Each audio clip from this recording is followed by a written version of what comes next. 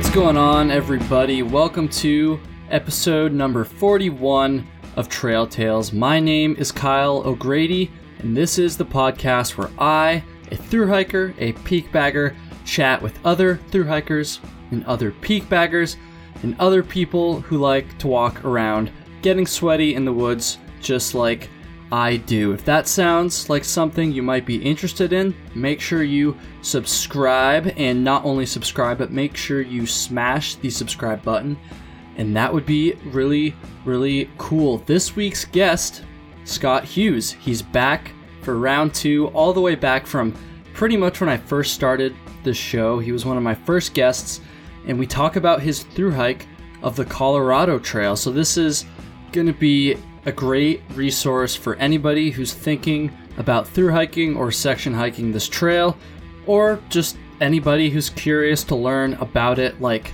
I was. We talk about all like the essential things you're gonna need to know, like resupply and camping. We talk about lightning a little bit because that's a big concern on the Colorado Trail.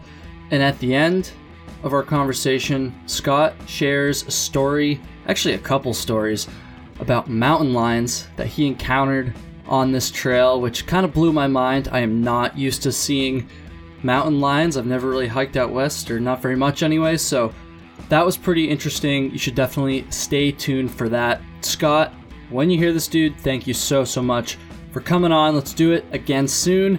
I really, really appreciate it. We're gonna get into our conversation in just a second here, but first, like usual, I gotta say a couple quick things. First of all, let's do iTunes reviews. I haven't really gotten that many iTunes reviews in the past couple weeks. I don't know why. What's going on with that, people? Let's get some more iTunes reviews. You know I love to read that shit. In fact, I'm actually gonna read one right now. So this one is from Swissfoot. It says, "Fun to listen to while hiking, duh." I've enjoyed listening to these episodes while hiking the PCT this year. Oh, that's sweet. I always try to hit 3 miles for each episode, so I breeze through them pretty quickly. Loved the episode on the Catskills. I am a fellow New Englander and pretty close to the Cats. Looking forward to bagging those peaks. What a fantastic, fantastic iTunes review, people. Please go leave an iTunes review, or you can go leave like a Stitcher review or a Castbox review, or I always say iTunes because that's like the most popular podcast app, but like really whatever your thing is, except for Spotify because I don't think they let you do reviews or something. But yeah, just whatever your app is, please leave a 5-star review. I promise I will read it and it will be super fun. But let's say you don't want to do that. You can still help out the show by either giving me some feedback or just by liking the show on Facebook or following the show on Instagram. Now let me tell you how to do all of those things. So let's start with Instagram, my favorite social media platform.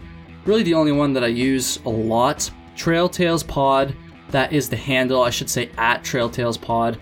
Go follow me on there. I post like most days during the week, just to various pictures from my hikes, and I really have a good time with it. I love Instagram. So yeah, at Trail Tales Pod. You can send me a DM on there with any sort of suggestions or anything you want to say, really. Say hi, whatever it is. That would be cool. Facebook, if you search Trail Tales on Facebook, you can go like the page there. I also post some stuff on there. I think you can leave 5-star Facebook reviews or suggestions or recommendations or whatever, so maybe go do that as well. Or you could even tell a friend or loved one that's into hiking about the show. I mean, let's be real here. The social media stuff is great, but the best way that a show like this can grow is just by word of mouth. So please let somebody know. Email is another way that you can contact me and give me some suggestions or some advice for the show.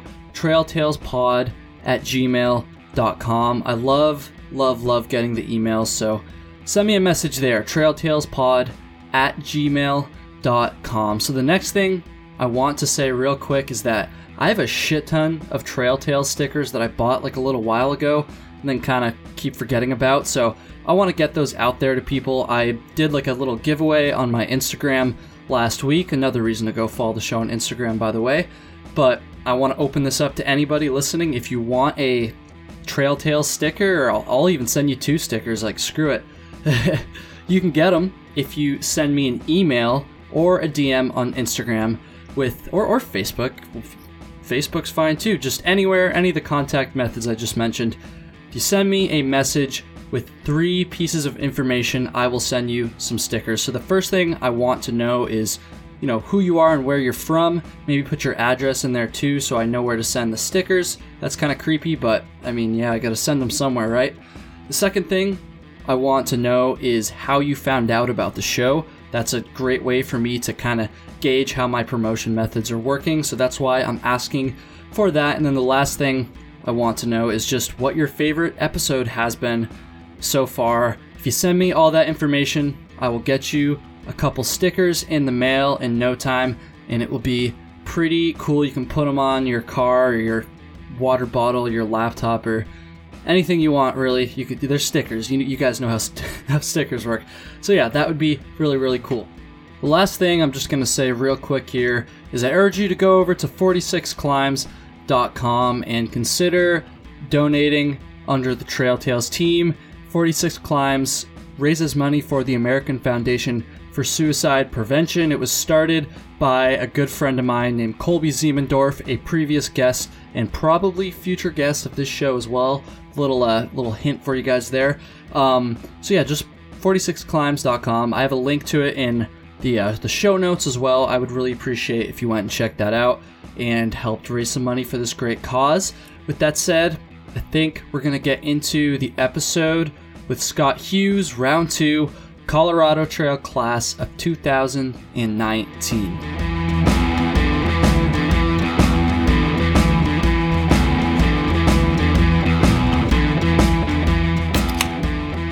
Scott Hughes, what's going on, dude?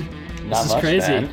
Yeah. Episode number 41 of Trail Tales. How's it going, everybody? Scott was a guest way back in November of 2018. He was my 5th guest ever on the show, and he's back for round 2. I don't even know how many months later that is. It's like almost a freaking year at this point, dude. That's what it feels like anyways. That's so crazy. But yeah, dude, thank you for taking the time again. Thanks for staying in touch. I'm super stoked to talk today.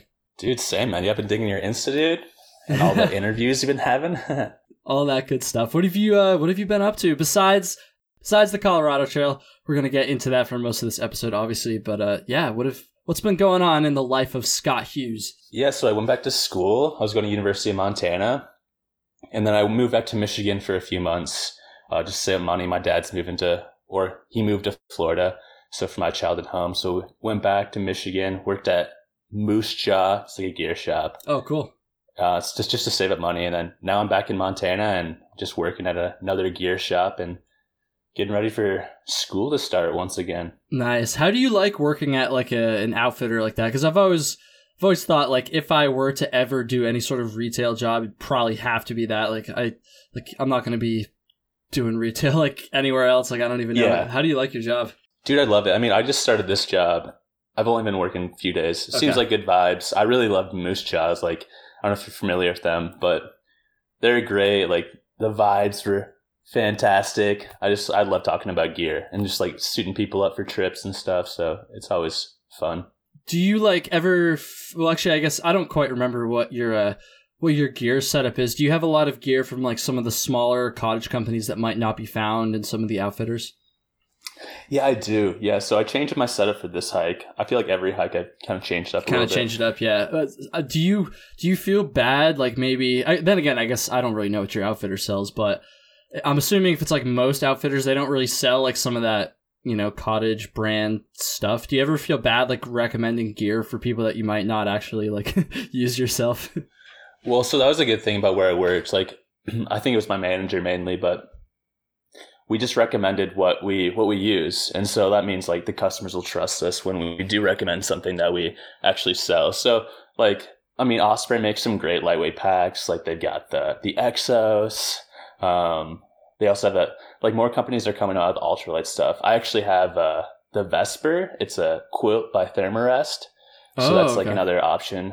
Yeah. So like the bigger companies now are making more like true ultralight stuff. And So, I mean, I don't know. There's a mix of both. I do recommend some cottage companies here and there, but also you're just kind of figuring out what the customer wants, like what kind of backpacking that they're doing and what they're actually looking for. Yeah, that's true. And I guess a lot of the smaller stuff like the stoves and the pots and most of that stuff is pretty... I guess that kind of stuff is like not the type of gear you would buy from a cottage company anyway, so you're still... like gonna be able to recommend that like in good faith. I'm doing my quotations here for everybody that cannot see me. Yeah, I mean, I always tell people like when it comes to like backpacking, it's all preference based, and so you got to figure out like what's your comfort level, and when you go lighter, you do like let go of some of those creature comforts. And so, are you hiking most of the day, or are you actually setting up like a base camp and hiking from there? You know, if you're spending the night somewhere and you want to get a little silly, maybe you'll have a camp chair or something, you know what I mean?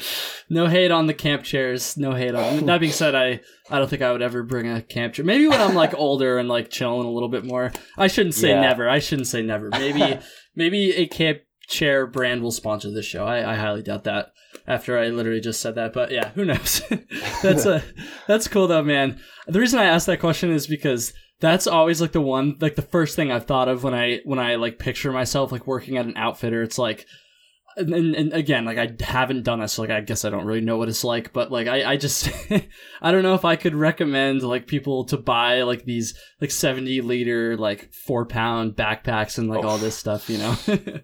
But I know it's not like all you're doing, obviously. Yeah, no, yeah, like I don't know, REI gets a bad rap for that, and I mean like my gear shop was like, we didn't do that. So like I really appreciated my manager and like the way he ran things and told us to how we sold gear to customers. Because at the end of the day, the customer's going to trust you more when you're actually recommending stuff that you love and you use and trust. Yeah, for sure. Yeah, I guess I shouldn't just lump all outfitters in together as well. Who knows? Give me some slack for that, people. Let's hear some shit talk.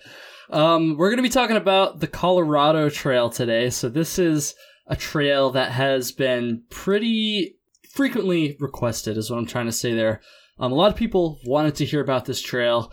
It's the perfect trail to do one of these Kyle Learns About X Trail episodes because I don't know anything about this trail, honestly. And Scott just got back from a thru hike. When did you get back? When did you finish? How long ago?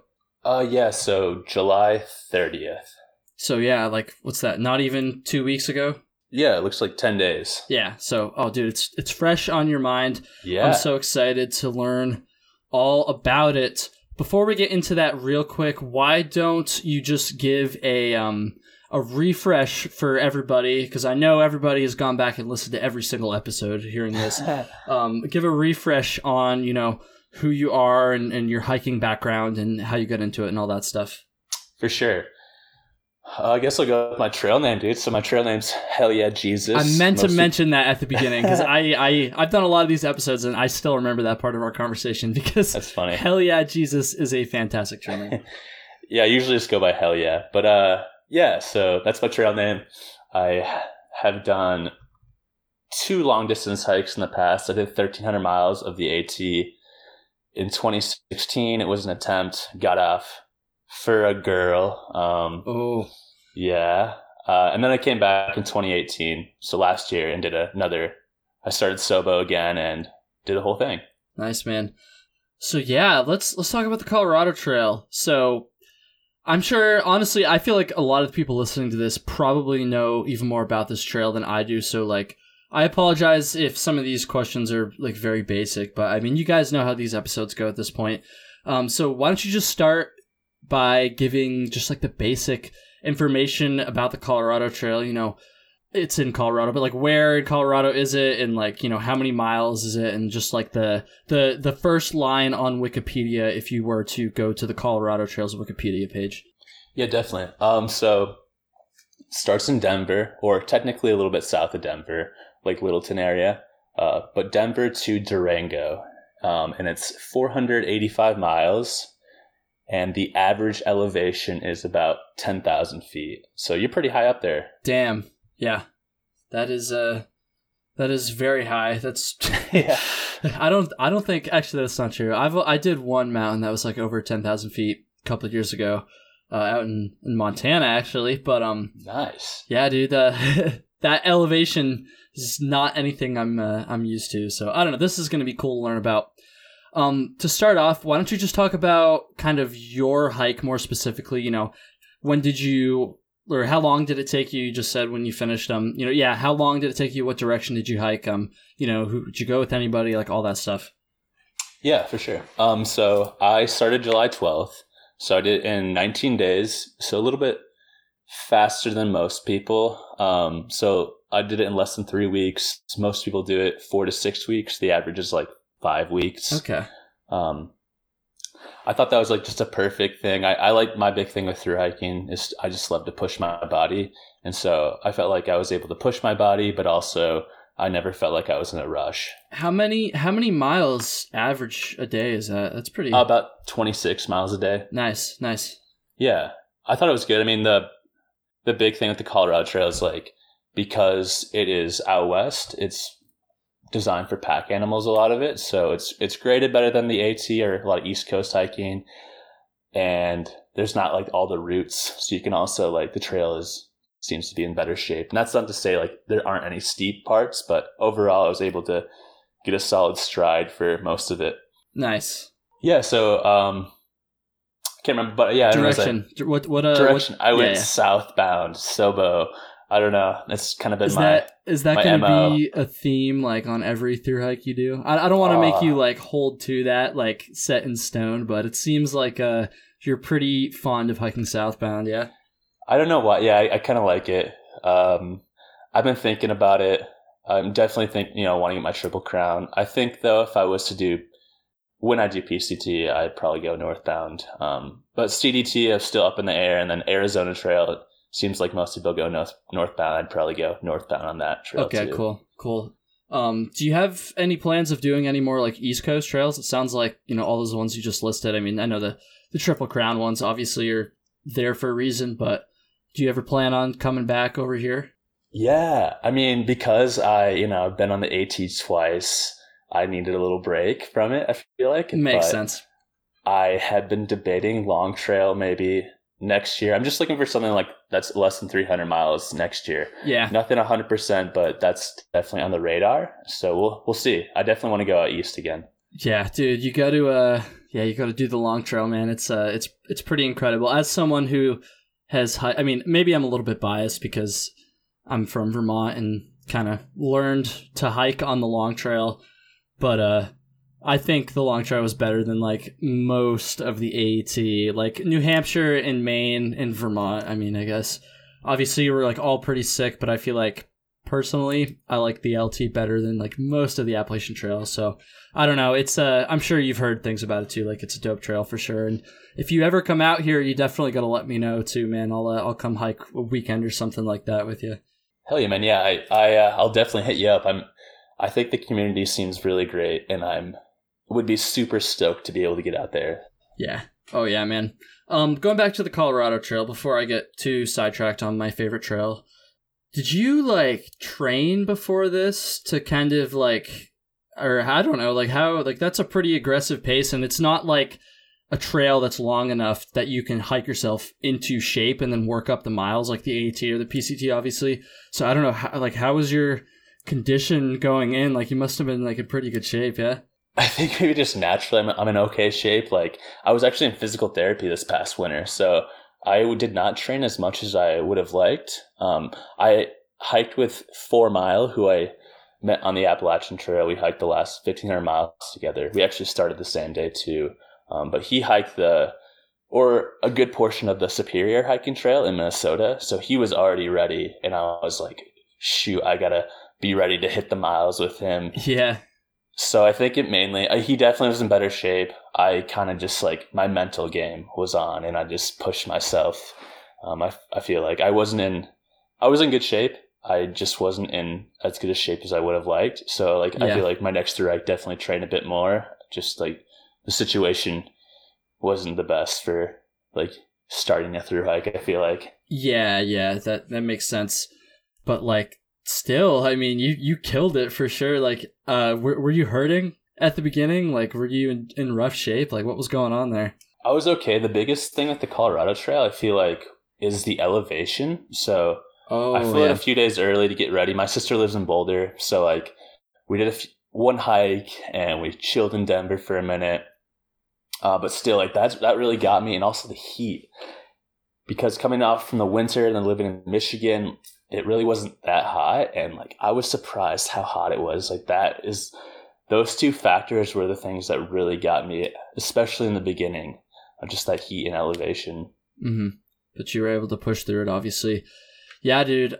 The elevation, like I said earlier, not something I am used to at all. I think I might have told this story like number of episodes ago, like months ago, but I did a couple hikes in Glacier National Park in 2017, and I'm not pretty sure, honestly, I don't know what happened. I think it was a combination of elevation and a combination of like heat exhaustion, just like sun exposure, and being from Vermont and not used to sun exposure, especially during like physical activity, hiking and stuff. But I like definitely got into a little bit of trouble one time because of that stuff. How were you kind of like, is there even a way to deal with it really besides like getting acclimated? Like, I don't even know. Yeah, I mean, that's the biggest thing, and just like coming out a bit early and doing some hikes and elevation. I mean, I suffered like one day, like it was terrible. Like I just got heat exhaustion, and I'd never experienced this before, but I actually started hallucinating a little bit. I kept seeing this like blue man in front of me, like peeking. I laughed, but that sounds pretty terrifying. Dude, I was scared. I was like, I'm gonna have to set up camp, dude. Like I might be quitting the trail. Like 4 miles, like he was ahead of me. Like I was hiking less than 1 mile an hour. It was so bad. But finally I got to, like, we had 2 big climbs. I got to the top of the second climb, and it was like 6 miles, just like downhill, pretty mellow, and I was all right. The next day was a little rough, but eventually I got all right. So I think it just like knowing your body, continuously like hydrating, making sure you have those electrolytes, and then also like coming out a bit early and trying to get acclimated. Like just don't like push yourself. I feel like if you start feeling the effects of things. Yeah, for sure. That makes a lot of sense. Do you know like how early getting there and like acclimating, like, or how early you need to get there to do that? Or because like, I mean, like I said, I don't know anything about this stuff, and I'm just kind of curious, because I feel like for a lot of people that want to do this trail that aren't from like Colorado or another area that's at a high elevation, you know, it might be tricky. It's already a decently long trail, and, you know, taking even more time to like get there early and like acclimate. Like, I don't know, that seems like that could be kind of a hindrance for people wanting to do this trail. Yeah, I mean, I wouldn't be too concerned about it. Like, the big thing is, it's nice that you start in Denver. You're still at, like, 5,000 feet. So if you get there a few days early, do some hikes.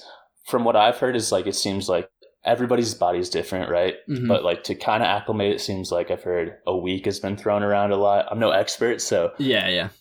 Disclaimer. Yeah, but, like, we did things a little bit quicker, so we definitely hit elevation a little bit faster than most people. And of course, it's just more strenuous hiking too.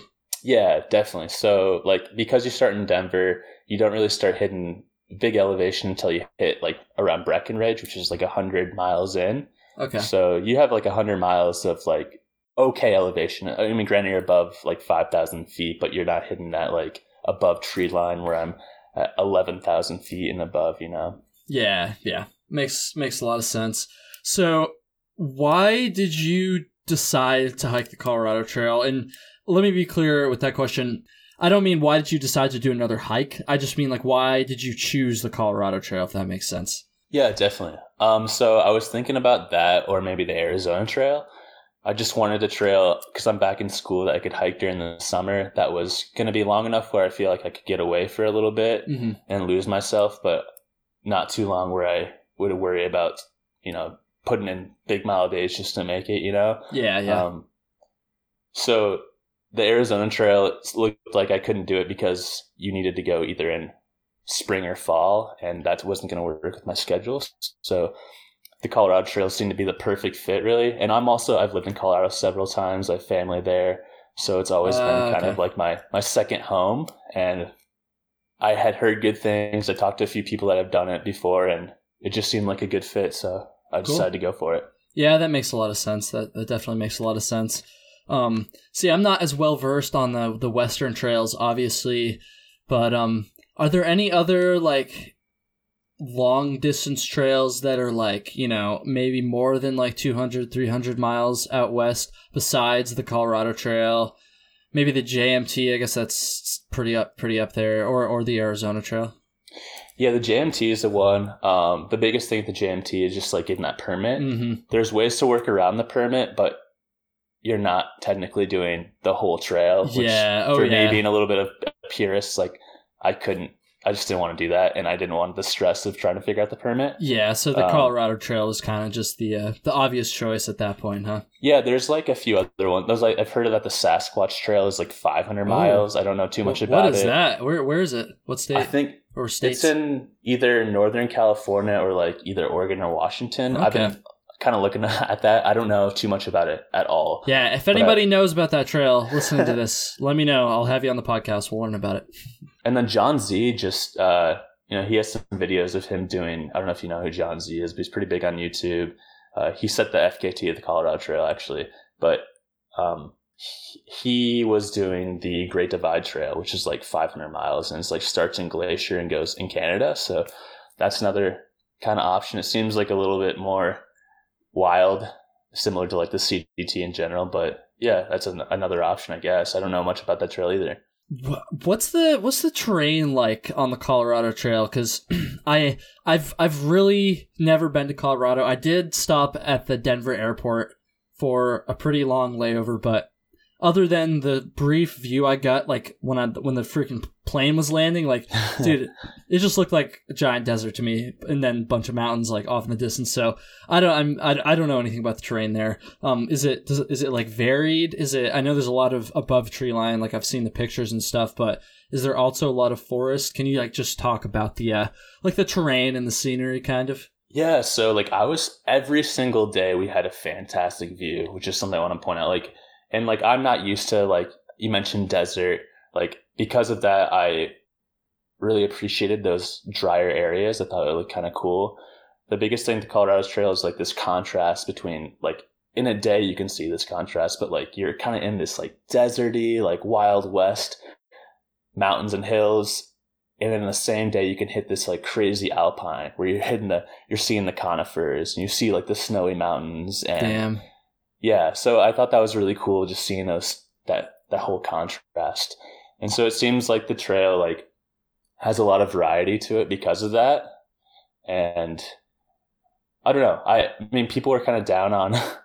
I think it was people from Colorado were down on some of that like drier sections, but I would really appreciate it, especially hiking in the East Coast where it's only forest. It was nice to at least it's open and you're seeing something different. Yeah, I was gonna say that sounds like polar opposite to the Appalachian Trail. Yeah. Oh, 100%. Like I never had that grind where it's like I'm hiking uphill for miles and I get to the very top and I don't see a single thing. Definitely sounds a little bit more rewarding. You mentioned that like most of this trail is like pretty high up. How much of it is like actually like above tree line, would you say? That's tough. There was like, so in this seemed like the later sections there was like, I don't know exact. I know there was like a 30-mile straight section where it's like we're 100% above tree line. 30 miles above tree line? Damn, I thought the presidentials was a lot of above tree line. Jesus Christ. Yeah, it was kind of sketchy. We had got caught in a thunderstorm one time. We're on this mesa, which is just like a flat mountaintop above 12,000 feet. And it was 3 miles before we dipped back down into like a town, like we're a highway.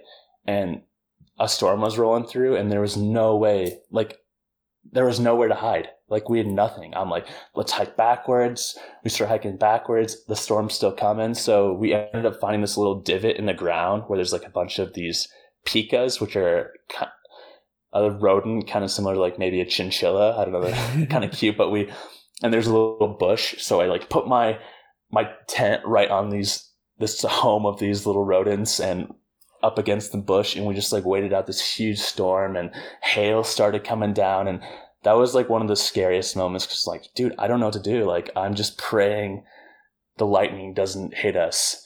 And we ended up being all right, but there were some sketchy moments like that during monsoon season where there's no way to avoid the storms. And we're just like hiding in these trees that we find on trail. See, That dude, honestly, I was actually, my next question was going to be about that. So that's perfect that you brought that up.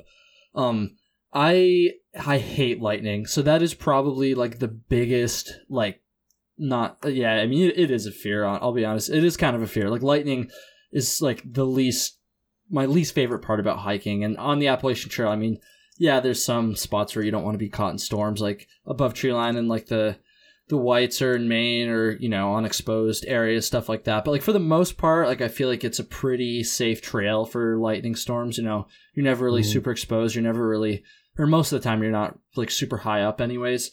And, you know, in the very limited research I have done on the Colorado Trail and the CDT actually, because obviously a lot of the CDT goes through Colorado, like that is like my biggest concern with these thunderstorms. So how often were you in a situation like that, like where you pretty much had like nowhere to go during a thunderstorm? Yeah, so it didn't, like the biggest worry was when we were in the southern section, like I think near the San Juans. There's segments in the CT, I mean, where it's like segment 1 through like 28. I didn't pay attention to that, but other people might be able to, so I don't know what segments they were. But it was just that like 30 to like 50 mile stretch where you're like continuously above tree line that like was very concerning. A lot of times there were like little pockets of like conifers where you could hide. Mm-hmm. People generally say like as long as you're at that high point by 12, noon and back down, you're good. But during that situation, like there's no way to plan it. You're just always above it. Well, so. Yeah, because like when you're on a through hike, it's a little bit different than a day hike where you can just plan, or even it's like, sure, you might be over the first open exposed part before noon, but then, what if there just happens to be another one like towards the end of the day? Like, I don't know, do you have to kind of make that choice? Like, okay, I'm just going to stop early today. Or do most through hikers just be like, fuck it, like just go anyways? So I don't know what most people do, but it sounded like there's one guy who like did not risk it at all. And it sounded like, because apparently this monsoon season was worse than it usually is. Oh, really? Yeah. And so he had been like waiting out a bunch of them, where me and 4 Mile, we kind of like, we were safe, but we definitely took some risks. Cause like for me, we set a mile, like a goal for the day, and it doesn't matter how long it takes, but we're going to hit that goal or exceed it. And so like, we definitely had to wait out a few, but we just like did some parts pretty quick. Like there were some parts where I'm literally sprinting away from storms. Dude, I've done that shit before. Yeah. Yeah. But like, I wouldn't be too concerned. I feel like a lot of the thing is just like people don't know what to do, and they see like clouds and distance, and they're like, oh shoot, I gotta wait this out. So like, as long as you kind of know your surroundings and you're being vigilant and watching, you're gonna be okay. Like maybe you just have to wait out a few storms. But there is, besides that one little area with the mesa, those 3 miles, I always had like little pockets where I knew, okay, I can set my shelter here, or I was always looking for like little bailout points. And so as long as you can find those bailout points, you're going to be okay. Yeah. So that's actually, dude, you're literally reading my mind here. You're like a step ahead of me. That was going to be my next question. Like, so obviously like, or I would hope it's not just, know where you can go during a storm most of the time. So like you talk about these little bailout points, like what are those exactly? Are you like literally like leaving the trail, like hiking down a side trail to get like below tree line? Are you like how do you know like what to look for on the map or in Guthook or whatever? Can you just kind of talk about the bailout points a little bit and how you utilize them, I guess? Yeah. So, well, I lived in Estes Park, which is like right by Rocky Mountain National Park for a little bit. And so I'm used to like hiking above tree line and stuff. And so in that instance, like we had like the ability to look at topo maps and like plan out our bailout points. But Guthooks doesn't really have that option. So I wasn't ever like really looking at topo maps and like planning out the day. Mm-hmm. But I was just kind of like looking for, okay, I'm on this trail, I'm on this ridge, I see trees, I might have to hike off trail to get to them, but I know I could easily find the trail. Like if I was to leave the trail, I could find the trail again. Yeah. Or sometimes there's actually trees on the trail that you can kind of like hike to, or like little bushes that I know, okay, I can kind of like either hide in these like little alpine bushes, or I can set my shelter up. Like I know, okay, that's a good spot to aim for. And Yeah. so I guess that was what I was looking for when I was hiking. Does a little bush like really give you that much protection though, or at least just a little bit of peace of mind, I guess? Yeah, like I mean, like also like the divots in the ground. You know, like there's like a peak right above you or something, or some big rocks. It's hard to explain when I can't like actually show it to you, but like Yeah. you can definitely find the biggest thing is you don't want to be like super exposed. So as long as you can find a spot that's a little bit lower than what's around you and making sure you're not on like rock, because that's where the electricity is going to transfer through that. So as long as like you're in a nice safe spot, like, well, obviously you're going to be okay. Yeah. Okay. How about guidebooks so I know you just said you use Guthook. Did you bring any other like map or guidebook with you on trail? I did not. There's like this main guidebook that everybody uses that seems pretty cool. So for like new thru hikers, that's definitely like the go-to. I feel like, you know, like the AWOL guide was for the AT. There's like one of those for the Colorado Trail. I was pretty low-key, like a pretty low-key guy. So I just had Guthooks. And even then I just the trail is very well marked and there's not too many towns. So like the towns that are there, those are pretty much the towns you're going to go to. Mm-hmm. So I didn't really do too much planning, but I did have Guthooks. Okay. That's always a good question to ask when you're like learning about a new trail, to like figure out what resources exist. And I did know about Guthooks for this trail. I didn't know if there was any like go-to map. I know you didn't carry it, so you might not know. Just for reference though, do you happen to know the name of like the popular map or guidebook, whatever it is? I think it's actually called the Colorado Trail Guide. Okay. But I could be wrong. I also like what I do is always like join like the Facebook group. Oh yeah. And so like when you join the Facebook group, there's so many different opinions to sort through, but at least like you can kind of get a general consensus of what everyone's doing. Yeah. Okay. Cool. The Colorado Trail Guidebook, very original. I probably should have assumed that's what it was called. It might be called something different, so do your research, but I think that's what it's called. It exists, and people can go find it now. Let's see. Besides weather, then, are there any other like?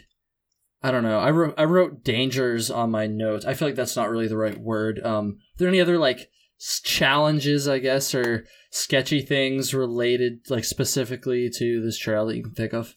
I mean, so the trail is very well marked. Even better, I think it is even better marked than the AT. I never really was in a position where I was like kind of lost. I was thankful in a few parts that I had Guthooks, but I know on the AT, like there's been a few times where I've hiked a few miles in the wrong direction. So never had any of those incidents. There's a number of people, whether they're thru hikers or just like day hikers. It seemed like there's always people there. The biggest thing I think was there were some towns where like most of my hitches were pretty long. And so like, I think there's a town like Gunnison's like 50 miles away. 50 so we avoided that one. You hitchhiked 50 miles to get to a town? We didn't go to that town. Oh, okay. We went to, and this might just because of the miles we were doing, but like we were able to finagle it where we went to this one town where it was like 17-mile hitch, which 17 miles is still, that's a decent hitch. For the AT, that's like about the longest hitch you're gonna find, really. Exactly. So like there are some longer hitches, and I think just being aware of that hitching situation is important, or like being able to contact a trail angel or a shuttle beforehand if you do have to go into that. Mm-hmm. Because some of the hitches too, like weren't the easiest, I'd say, like compared to the AT.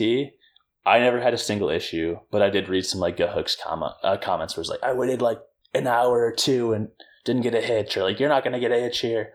I was always fine, but like, I think that's something to be aware of, like maybe because there's less service, like cell phone service on this trail than I think the AT. So being aware of that and like maybe planning out rides or figuring out what you're going to do for different towns is more important. Yeah, definitely.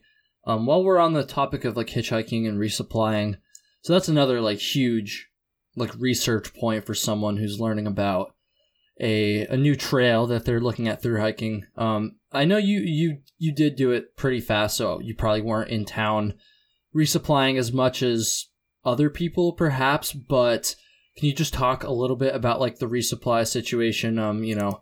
What are the towns like? What were some of your favorite towns? How many times did you actually like have to resupply? So I'm kind of like a lightweight guy, technically ultralight, but so I didn't carry. I think like the biggest carry was 4 days, and so like we actually did get in town a lot, but we were just like made sure we like did an in and out, and maybe we had to hike a little bit later that day. So I was in a fair amount of towns, I think, and I never had an issue resupplying in towns. I never felt like I needed a drop box, you know what I mean? So yeah.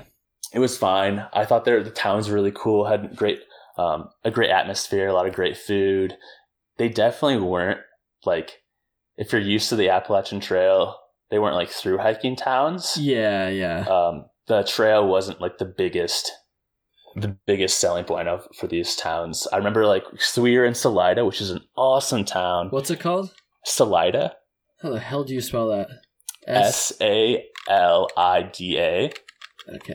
Okay. I'm some of my listeners have probably heard me say that I use Google Maps quite frequently during these episodes, so I'm going to Street View right now. Anyways, sorry, continue. Yeah, it's a cool town, has great food, grocery store too, but we ended up staying at this hostel. And I'm used to we didn't stay at many hostels. I think that was actually the only hostel we stayed at.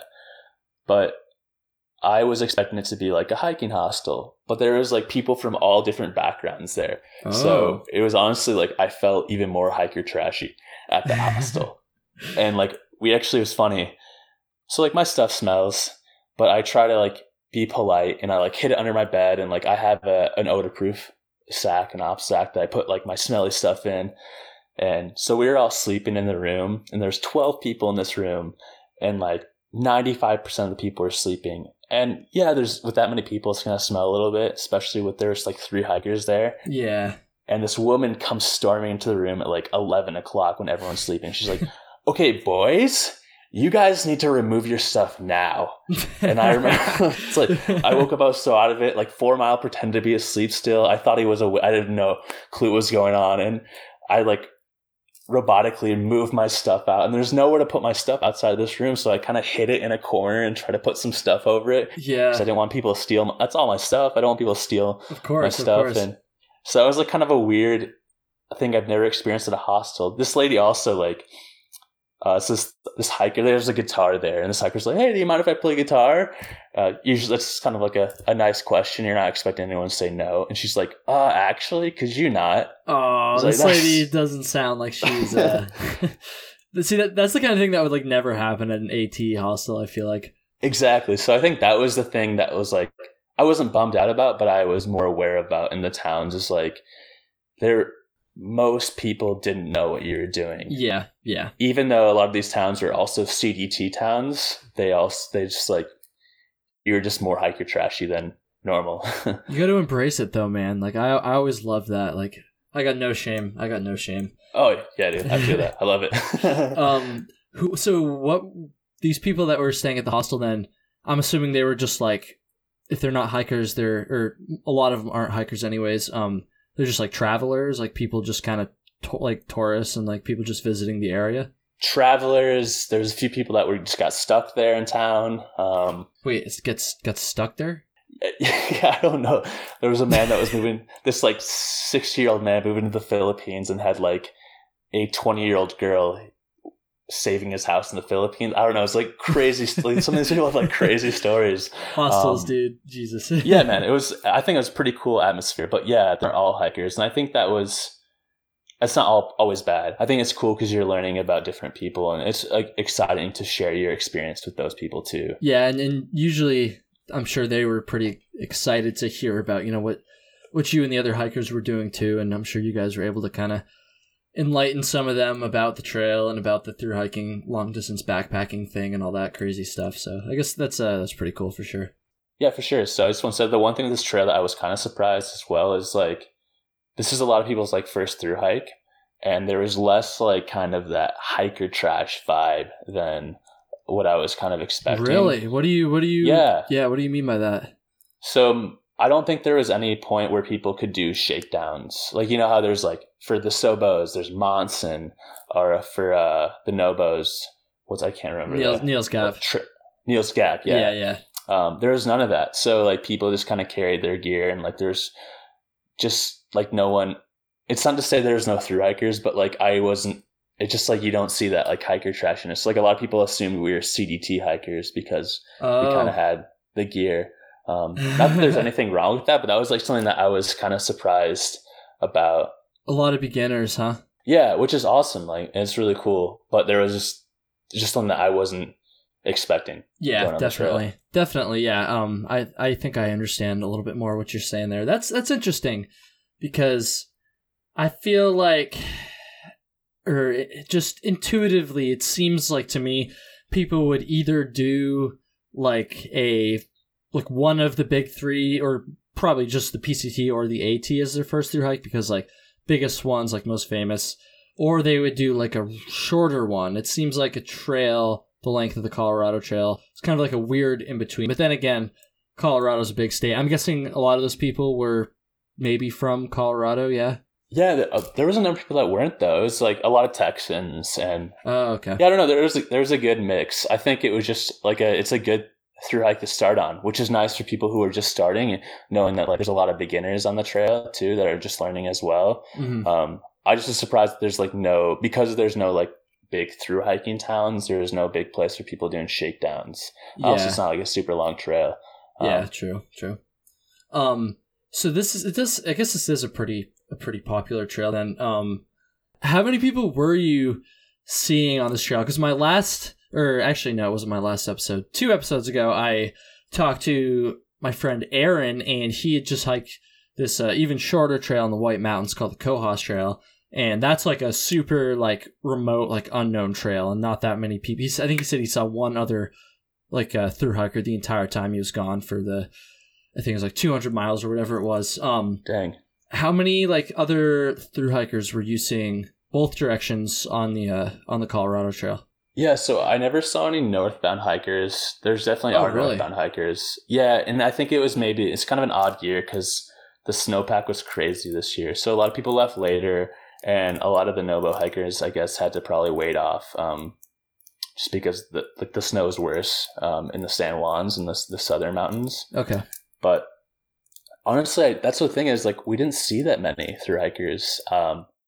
And I think it was because we hike later than a lot of people, especially people who are, just starting. Like we hike all day. So like sometimes a night hiker will hike just before dark.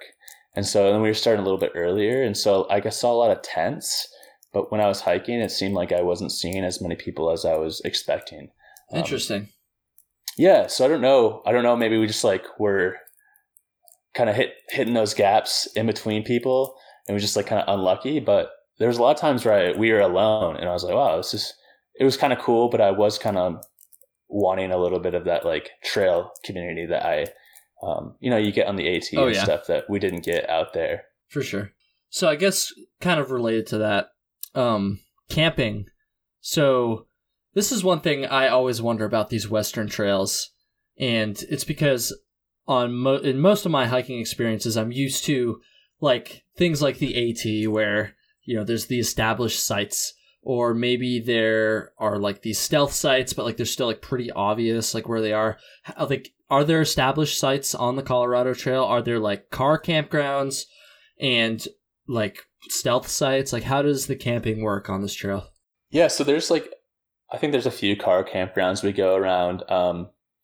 But yeah, most of it is stealth camping, it seems like. We're mainly kind of going off the Gut Hooks comments.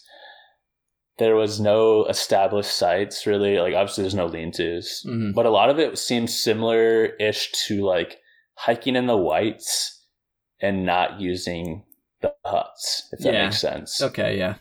So like you got to go with the Gut Hooks comments like, oh yeah, there's this one 3 miles away, or I don't know, like 3/4 of a mile away from the hut or whatever. You're kind of just like I'm just like looking at water sources and then looking at the comments for the water source. And it seems like there's usually campgrounds near a few of the water sources. Like some of them are just like small mountain streams, but we never had an issue finding a camp spot. We just had to look a little bit extra hard, if that makes sense. There is like enough campsites along the trail, like they're frequent enough that, even if like you're kind of banking on one spot, being a campsite and then it's not? Like you can still find something within like a couple miles, would you say? Yeah, 100%. Like my main thing is like I'm kind of lazy, so I want to camp near a water source just so I can fill up in the morning and not carry. But like there's a number that we're like, maybe a mile after the water source or like a mile before. So like I don't think we ever had an issue finding a spot. 4 Mile and I are sometimes a little bit picky with our camp spots, especially because like we don't have a whole lot of comfort. Like my shelter has no bug net and he's sleeping in a bivvy. So there's a few times we passed up some spots that normally people would take just to find the perfect camp spot, which is nice and flat. Also, my pad busted like the fourth night. So that's a bummer. Damn. Yeah, I could have fixed it, but I was lazy. So I just sleeping straight on the ground. So finding a soft spot was ideal for me. So there's sometimes we'd hike a few extra miles just to find the perfect campground, but never really had an issue. Gotcha. So I kind of want to go back to the resupply town thing just for one more question. I was going to work it in to that part of the conversation, but then we kind of moved on and I didn't want to interrupt that vibe. The hostels. So how often, like how many hostels are roughly like are along this trail? Do like most of the trail towns have hostels? Because I feel like it's not super common for the smaller, not as well known through hikes to have like legitimate like hostels in the towns and stuff, Yeah, so we didn't stay in many towns, but there seemed to be a number of hostels. Like Durango, the last town, had a hostel, and this is like, this is just like after you finish your hike, but it closed down in 2016. So we actually stayed the night in a motel in Durango, and then it seemed like that all the towns that we went to, we stayed in, because we stayed in Salida, and then we stayed in one other town. It was Lake City. There was a hostel there. We ended up splurging and staying in a cheap motel there, so I didn't check out the hostel, but there's a hostel there too. Lake City. That's a dope name for a town. That was for us the best hitch, because it was either that 50-mile Gunnison hitch, or there was like a hitch for you to hike 3 miles off trail, straight downhill, and then have to hit 8 miles, or you could hike like, I don't know, maybe 8 extra miles and get to Lake City where it's a 17-mile hitch. And so we went with the Lake City one, and there was a hostel there. It seemed like it was a small town, but they did have a hostel. So it seemed like most towns that people would stay at had hostels. Like Leadville, I'm pretty sure had a hostel. That's where the Melanzana is, if people were curious. And we did go to the Melanzana store. I got a little beanie. 4 Mile got a little the grid stop hoodie. But yeah, that looked like it had a hostel. So honestly, a lot of towns are like tourist towns, so they did have like the amenities that through hikers are looking for. And I guess that kind of goes back to what we were talking about a few minutes ago, in that it's like not just hikers that are coming to these towns, obviously. So, the hostels can accommodate even other types of hikers, like people that are just there to like peak bag or not still to hike, but not to like do a through hike or backpack or anything like that. So yeah, exactly. Yeah.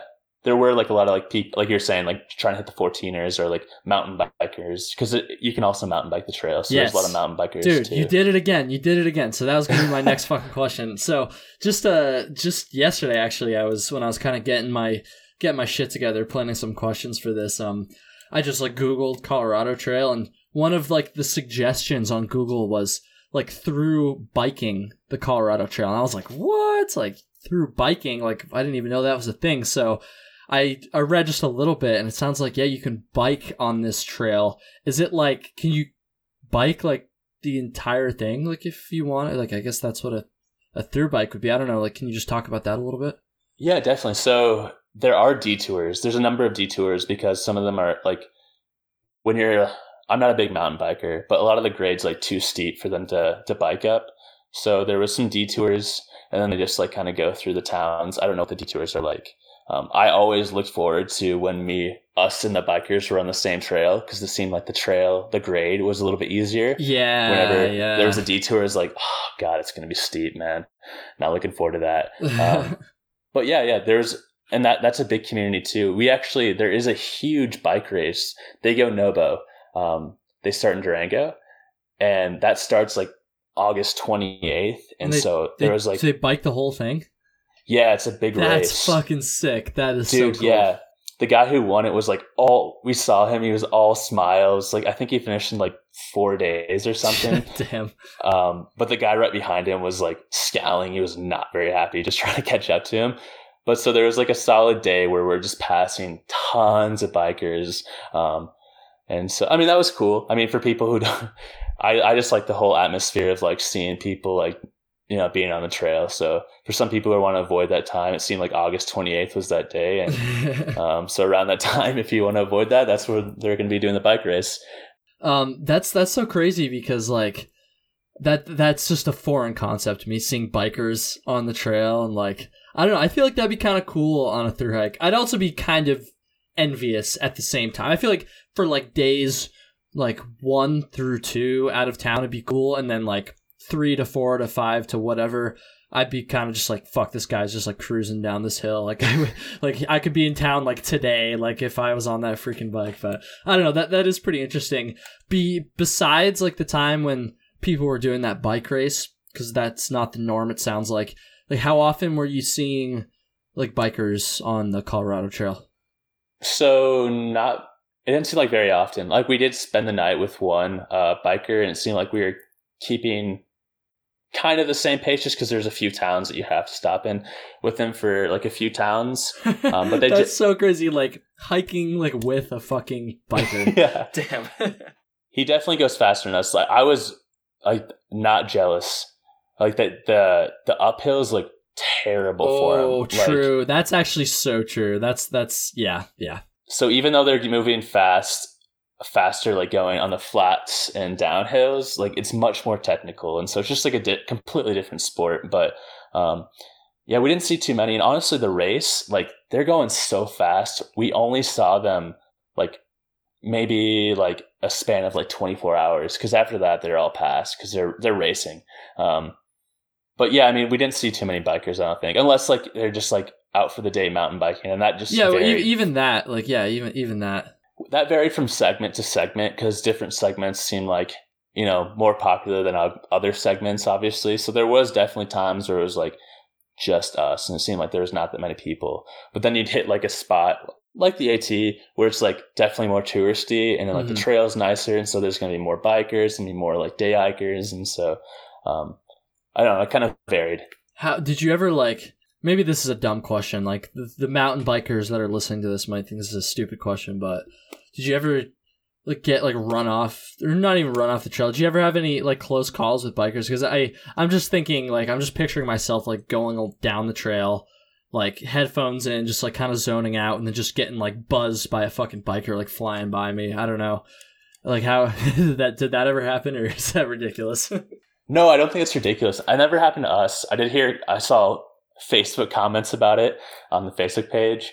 I did have one biker like the first day just like roasted me completely. You know, I dress kind of hiker trashy, and so like with the bikers, you stop to let them pass. Like that's kind of they have the right of way, obviously. And he's like, "Oh, nice costume, dude." And then he just like sped off. What a fucking that's so funny. I was oh jeez. He doesn't get it. Yeah, it was okay, but like I was like, it hurt the heart for a second. Good way to start off the trail. Yeah, I know. But yeah, I didn't have any bad instance. The race day, like it was cool, but like after like the 6th biker, I was like, God damn it, I can never get in like a good stride because I'm always like going to the side for these bikers. But I mean, that didn't last that long, and they were great, and like nothing against the bikers at all. It was just like it was end of the day, and I wanted to get to my campsite. I didn't want to keep stopping. I mean, I feel like if you're used to biking on trails like that, like you have to be mindful of like the people that are hiking on them too. So I don't know. Exactly, and I felt bad for them for like, because obviously like we know that they have the right of way, but I did see like some day hikers that like weren't aware of that, and they were kind of like rude to them, like they didn't like move over, and these guys like have these big bikes that the trail's kind of thin, they can't move their bikes over for them, so yeah, I'm sure it gets annoying for them too. Yeah, that is true. Let's see here. The last question I have before we get to story time is, how many like 14ers go along the Colorado Trail, or how many 14ers does the Colorado Trail go over? Is probably a better way of phrasing that, because as like a peak bagger over here in the Northeast, that does kind of make me curious a little bit. Like, I know about these Colorado 14ers or whatever, so can you talk about that a little bit? Yeah, definitely. So that's a big draw of the trail. Like, so you don't actually go over a 14er. The highest point is like 13,000 something feet, which is pretty cool. But you do go past like Mount Elbert, which is the highest peak in Colorado. And then there's like Mount Massive, which is pretty close to that. And then there's like a few other ones too that we didn't go over just because we were just kind of trying to do the trail. But like, it definitely, if you're trying to do like a Nero, or you want to do a 0 day, like it seemed like that'd be the perfect time to, bag those peaks. Like Twin Lakes is a town we actually went to. There's only a mile off trail, but it seemed like people would stay in Twin Lakes. There's a hostel there. And then there's Mount Elbert and Mount Massive. And so you could like leave your stuff and go hike 1 or 2 of those 14ers and then go back to town that night. So that's kind of a cool draw to the trail. I think is really sweet that, I don't get on a whole lot of other trails. Damn, I'm looking at some of these pictures on Google. This looks incredible. This trail is definitely on my list, man. Like, I got to make it out there. I've never even been to Colorado. Like, I'd like to just go visit the state of Colorado in general, honestly. So it's a great state. I think the trails, like, every single day was beautiful. Like, I don't know, obviously I've only hiked on the AT as a long distance hike, but there's days where it's like not that exciting, but I don't think there's a single day where I was disappointed. Yeah, this looks awesome. Yeah, I'll stop looking at pictures here, and why don't we wrap this up? Kind of, not quite yet wrapping up. Stories. So it sounds like you had a couple interesting encounters with mountain lions. Another thing that is completely foreign to me as an East Coaster. Like, I am definitely curious to hear about these. Yeah, man. Yeah. So we had 2 mountain lion kind of, I don't know, incidents, but yeah, like I saw 2 mountain lions. The first time we were hiking up, and I was a little bit behind 4 Mile because I was taking a video, and I see 4 Mile ahead of me, kind of on the grind because we're on this climb. He's trying to get to the very top. Yeah. And he scares this deer, and I look to the right of the deer a little bit, and there's this mountain lion that was watching the deer. And as soon as the deer was scared, the mountain lion sees 4 Mile, and luckily, like, he sees 4 Mile and runs up. And I try to like grab my phone and take a video, also making sure that I'm not having to run over and fight this mountain lion off 4 Mile. But yeah, I didn't get a video of it, but it was kind of cool. Wait. I'm confused. Sorry. He ran after the deer? Oh no, he ran away. He saw 4 Mile and got scared. Okay. And so fortunately, he was afraid of 4 Mile and he ran the other direction, but he only noticed 4 Mile because it was like eyes were locked on this deer that 4 Mile had just scared. Yeah. Damn. So that was kind of cool to see. But I did have a little sketchier situation. We were night hiking. So we had our headlamps on, and we're hiking down the trail, and all of a sudden in the woods, I see these eyes. And on the AT, we did that a lot, and we saw, I'd say, a decent amount of bears, and they were always afraid of us. But so I was like, okay, man, this could either a bear or a deer. But we get closer to the eyes, and I'm like, dude, I think this is a mountain lion, man. And he's like, I don't see it. And we get a little bit closer, and he's like, oh, yep, that's definitely a mountain lion. Oh, shit. So we like made noise to, it was already looking at us at this point. It already knew we were there. So we made noise to try to scare it. Obviously, it wasn't afraid of us. It was just like curious. And the trail goes right by it. And so I didn't know what to do. So we just kind of kept hiking, and we hiked kind of by it. And then we passed it, and you kind of go around a corner. And we're just looking back, and we see the eyes are following us. Oh, no. I'm like, oh, dude, I don't know. So I'm walking backwards. 4 Mile is walking forward. So he's like letting me know where to go. I'm just like always my headlamps pointed at these eyes, making sure there's like not getting any closer. And for a little bit, it kind of follows us from afar. And then finally we dip back. We take another like little curve. And then we don't see the eyes for a while. And we probably hiked another few miles, but I was definitely kind of scared that night. Yeah, dude, fuck that. Yeah, fortunately we're all right. But yeah, that was kind of sketchy. I was kind of at that point where I was like so tired. I ended up falling asleep, but for a little bit I was staying awake thinking I might have to fight off a mountain lion tonight. Damn. How is it like common to see a mountain lion on the Colorado Trail? Yeah, I definitely saw like some Facebook. Again, I'm on the Facebook page, but yeah, I saw the Facebook posts about it, and then we did see a few Gut Hooks comments like, "Oh, be careful! I saw mountain lion prints, or I saw a mountain lion here." So it seems like it's fairly common. Damn, dude, I would. Oh, dude, that is, like I said, that is a foreign concept to me. Mountain lions, like, wow, I don't even know how I would react, honestly. Fuck that shit. Especially if I was by myself, like, no thanks. Exactly. I'm happy I was a 4 mile. And definitely, like, after that, I was like, shit, like, I might have to be more careful night hiking. Because we did do some night hiking. So I was definitely more vigilant after that. Yeah, definitely. Shit, dude. Well, I'm glad you were okay. And that is definitely pretty gnarly. Yeah, I think we're gonna wrap it up here. Thank you so much for coming on again, dude. That was really cool. I learned a ton about the Colorado Trail today. Learned about freaking mountain lions and bikers and all this good stuff. So enlightening. Yeah, man. Thanks for having me. Yeah, definitely. And next time you do any sort of badass thru hike, dude, you're gonna come back on. Like, I'm not even gonna ask your permission. You're gonna come back on, and we're gonna do round 3, and we're gonna learn I'm gonna learn even more. So yeah, dude, thank you so much. Why don't you go ahead and plug your Instagram? First of all, I'll say this dude Scott has some pretty funny Instagram stories. Yeah, there's not too many people on my Trail Tales account that I like actually watch the stories from, but I definitely watch your stories. They're really do. pretty interesting. So everybody should go follow them. Yeah, where can they go do that? Well, I get a little silly. Not very serious on the page, but it's Scooter SCOOTER Hughley. HUGHLEY, Scooter Hughley at Instagram. Give me a follow. I think we're gonna end it there. Thanks for listening, everybody. Thank you, Scott, one more time for coming back on. I haven't done this in a while, so I'm gonna do this thing where I list off the places where people listen to podcasts. So yeah, thanks for listening, everybody.